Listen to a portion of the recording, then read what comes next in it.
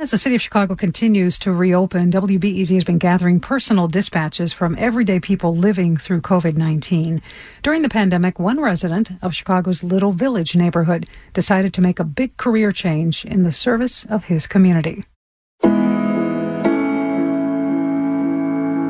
My name is Miguel Blancarte Jr. I am the site manager for the COVID testing facility at Salcedo Elementary in Chicago's Little Village neighborhood. Before this testing center opened up, there were very limited options for people to get tested within the community.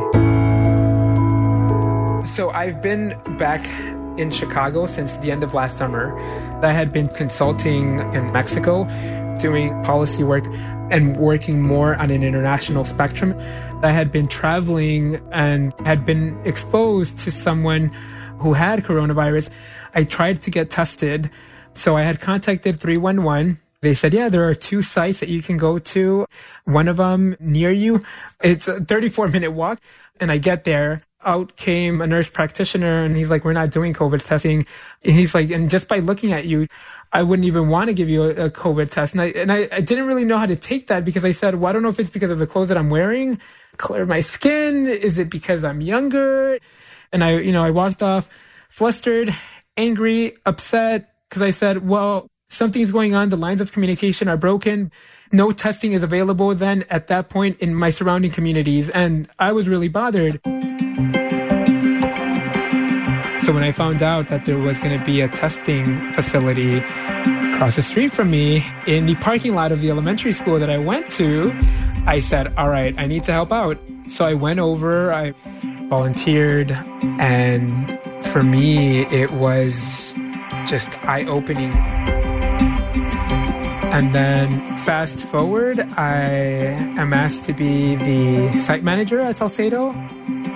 I swear my heart was just like, yes, like, let's do this. Immediately after, I was like, yeah, but what are the implications for me, right? What does it mean not only for my health, right, potentially, because I'm going to be surrounded by COVID, but also my mental well-being and my emotional well-being, right? Because it's not going to be easy seeing this. So ultimately, I made the decision that I wanted to, I needed to. What's that saying of like, don't just talk about it, be about it, right? So if you're going to be about your community, all right, guys, let's gather around. Be involved in that community. All righty, good morning, everybody. It's that drive of wanting to help and improve my community and underserved communities, wanting to alleviate some pain and some hurt that has been done to our communities.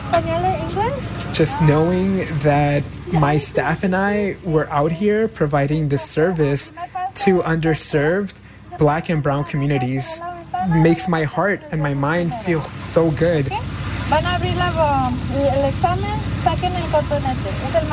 And I told my friends who I spoke with a couple days ago during my lunch, I video chatted with them, and I was like, guys, this is my office. I traded in cushy seats and, office space and books and laptops and desks for a parking lot full of orange cones and yellow caution tape, and being on my feet all day and being able to share that with friends and with community members. I found purpose for myself again. Buenas tardes. It's honestly been so empowering.